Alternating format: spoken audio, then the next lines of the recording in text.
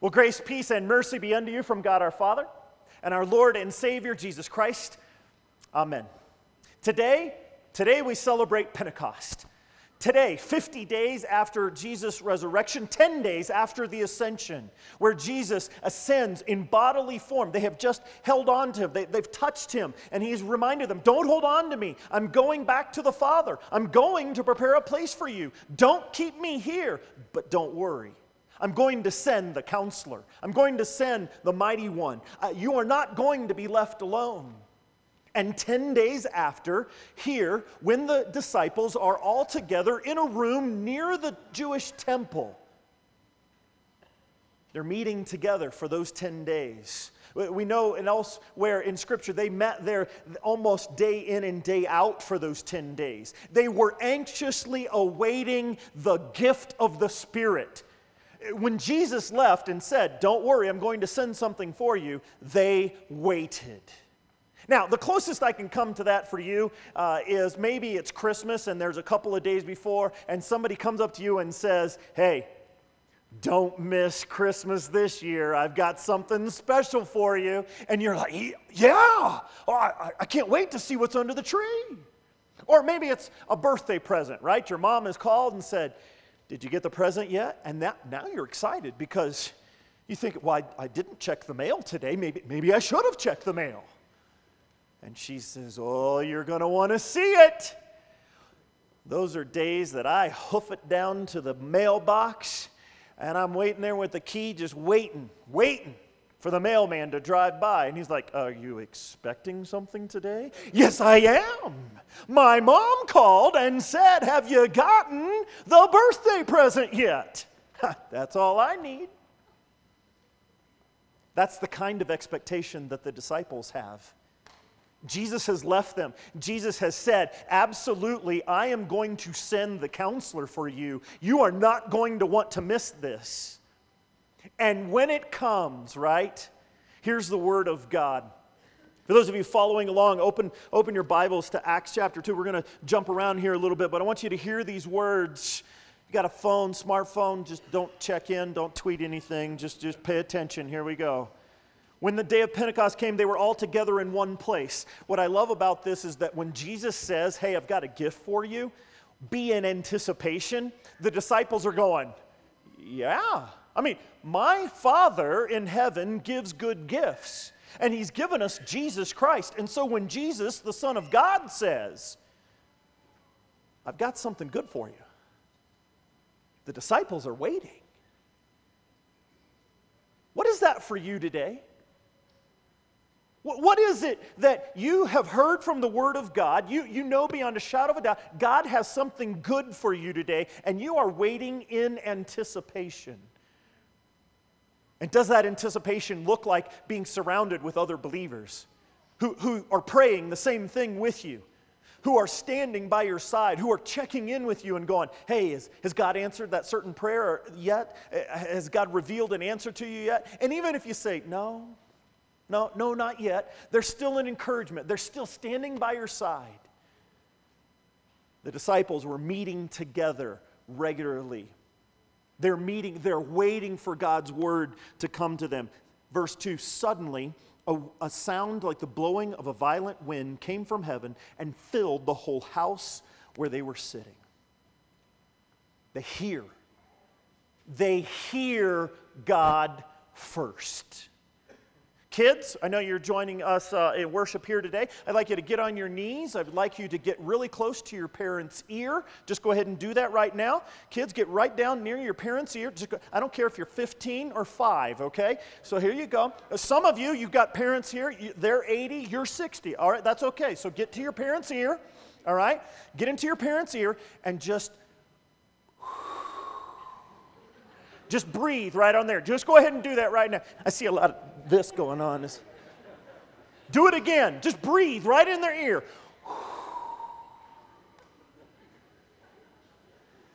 Now, I know this is a little silly, but here's the point.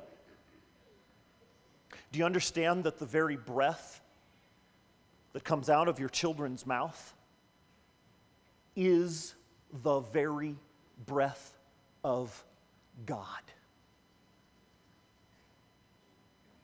It is the very breath of the living God.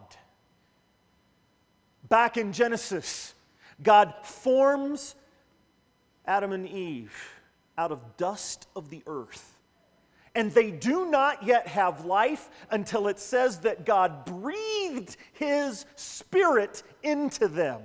It is at that moment, and that moment alone, that Adam and Eve have life. You do not have life until the very breath of God is breathed into you.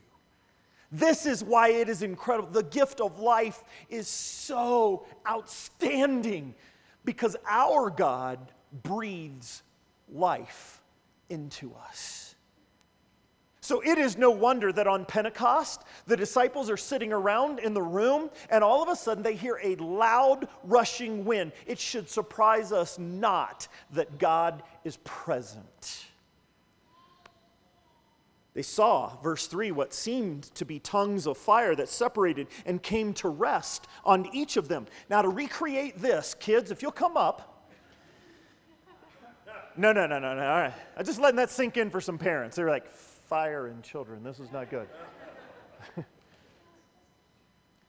Tongues of flame. As if they were coming to rest on their heads. There is wind, the rushing, violent wind. God is rushing into the lives of the apostles. There is fire present. And again, the believers in the area go, well, yeah, this is definitely God present. We know that Moses met God from a burning bush, warning him, take your shoes off, this is holy ground. We know that the Israelites were protected by a pillar of fire at night as God manifested Himself in this pillar of fire and warned the enemies of Israel, do not come any closer. If you've ever wondered why we have candles on the altar, it's not just to look pretty. It's to make the association that God is present where there is fire.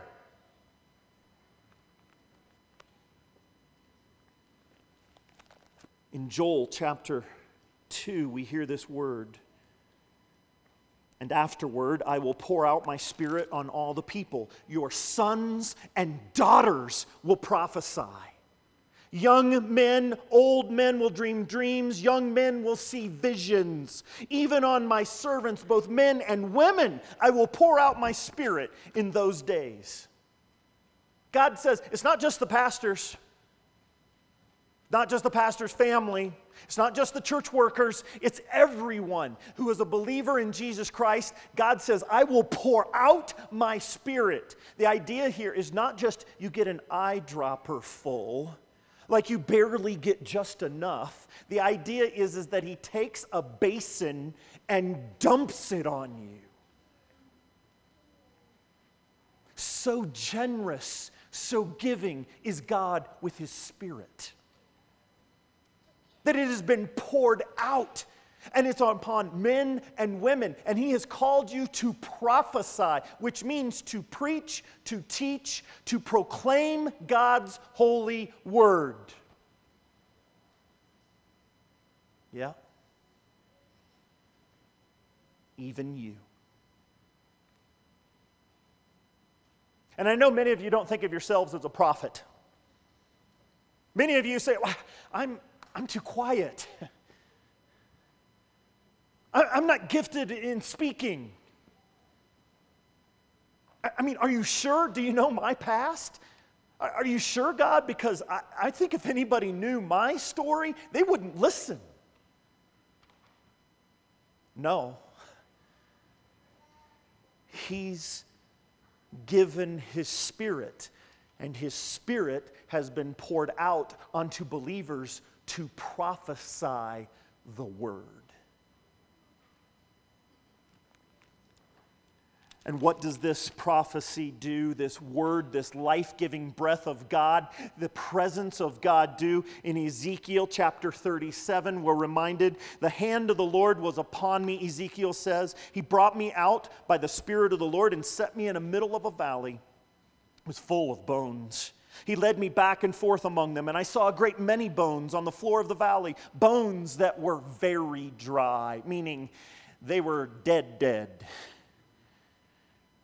He asked me, Son of man, can these bones live? And I said, O sovereign Lord, you alone know. Then he said to me, prophesy to these bones and say to them, dry bones, hear the word of the Lord. There are plenty of people in your life who are dry bones, who are dead, whose life of sin has led them astray, life of darkness. They just cower in it. They're ashamed. They are living in pain. And many of you know it because you're still there at times. You still struggle with the sin in your life. You still struggle with a family that wants nothing to do with you.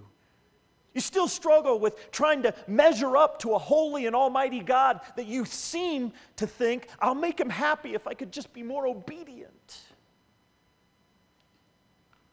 And you live under the thumb, under that oppression of the law. And your bones are dead. And so Ezekiel rightly answers when God says, hey, can these bones come alive? Can I make something that is dead brand new again? And Ezekiel answers, you alone, O Lord, can make that happen. That's right. It is only by the gift of God. It is only by his grace that you have life. And that life, not a little life, not an eyedropper amount of life, but an abundant life. A life to be lived to the full, a life that is meant to be standing up, courageous, filled with the Word of God, and proclaiming that Word of God in every place you go. In Acts, we learn that the disciples began to speak as the Spirit enabled them.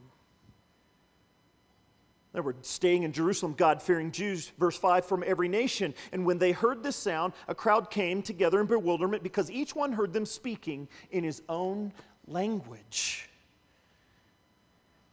How many of you speak geek? We need to get music geek. How many of you speak music geek? Thank you, Mark. Absolutely.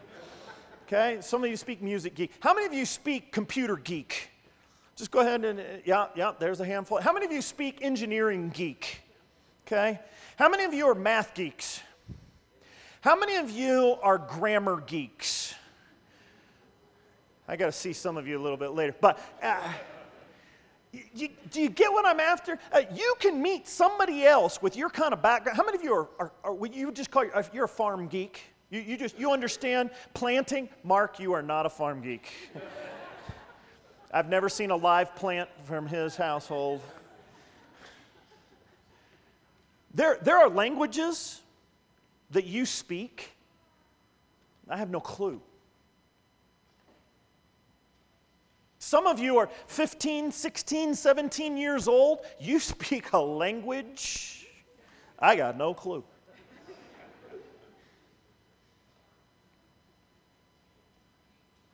Do you understand that each of you have been given a language to speak into the lives of the people around you? To uniquely say in the people around you, God loves you. Jesus died for you. God wants so much more for you. Don't live in shame. Be forgiven. Stand strong in the Spirit of the Lord.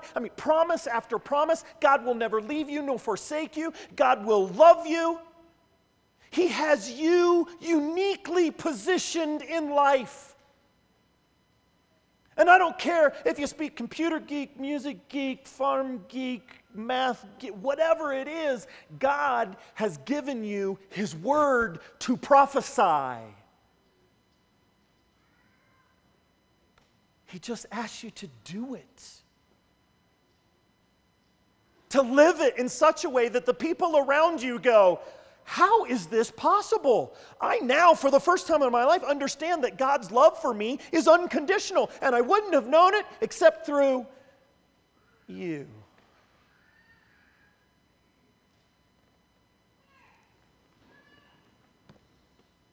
This last week was the last day of school. for many of our students in the area. My mom shared with me a story on the weekend about her school. She was in the pickup line, right? Moms, dads, you know the pickup line, right, at school, where all information gets shared. And it was the last day of school for this school, and these moms and people were, hey, let's go to the Rock House. Well, the Rock House is in Palmer Lake, and if you've never been there, don't everybody descend upon them today, okay? So you go to the Rock House. It's a great little quaint eating and ice cream shop in Palmer Lake. And it's awesome. And it can seat like 25 people. And the moms at this school said, well, let's all take our kids and celebrate the end of school. Yeah!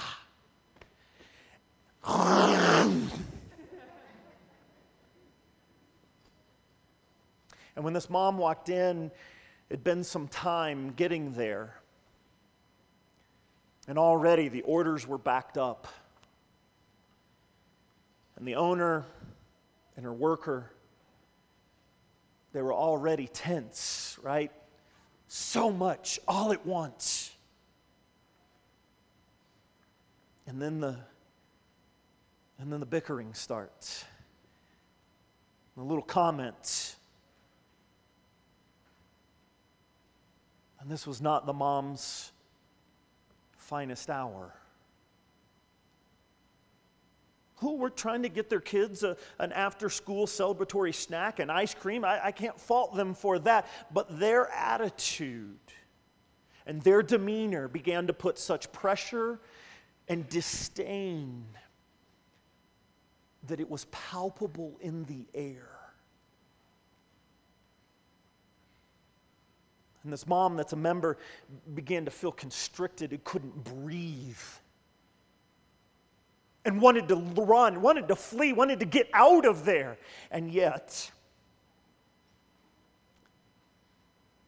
the Spirit of the living God says, stay.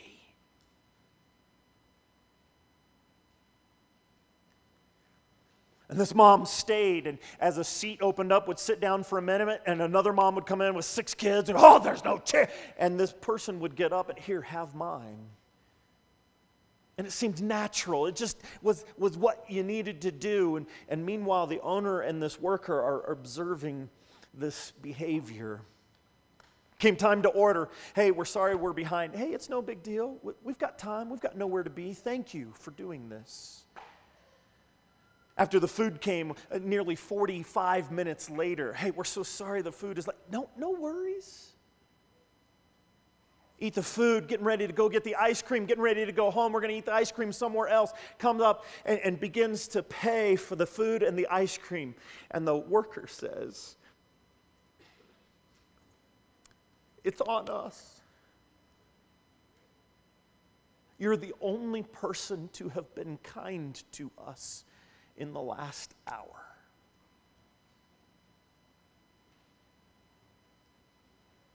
And this member of ours says, and you know, Pastor Dyer, I don't touch anybody. I scored a 0 on physical touch in love languages. And I reached out and I hugged this woman.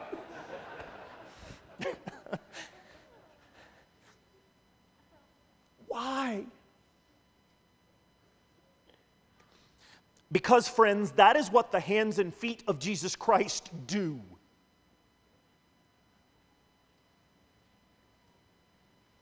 And that is how someone in the body of Christ acts. They love people they don't even know. And they show mercy and kindness. And they show dignity when it is not even asked, and yet it is given.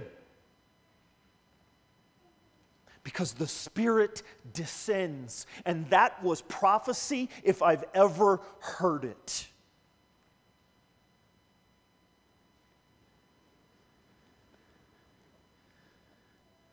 Amazed and perplexed, the people who had heard the gospel in their own language said, "What does this mean?"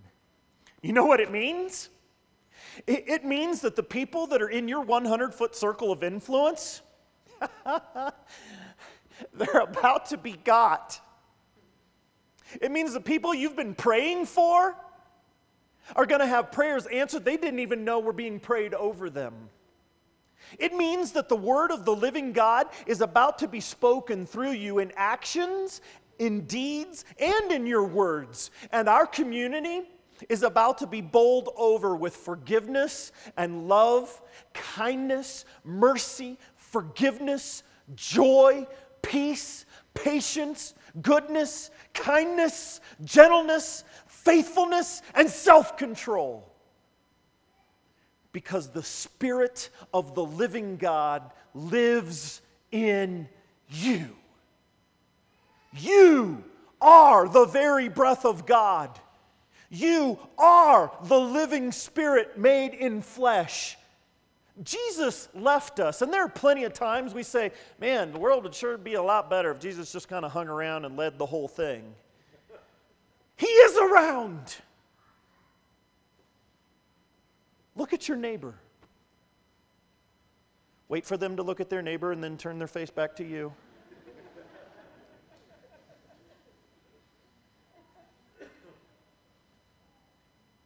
The hands and feet of Jesus Christ are sitting next to you.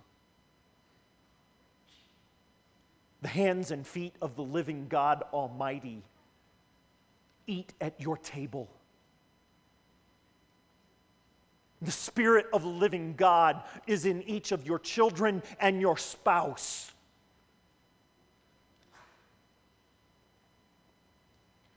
You have been given a gift of life that is not meant to be squandered. It is not meant to serve your own selfish ambitions, but it is meant to prophesy the word of the living God. And yes, many people around you will think you've had too much wine to drink.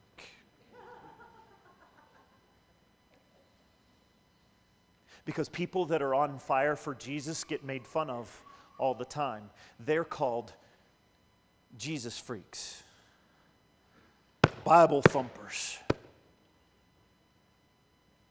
Christians, friend of the living God.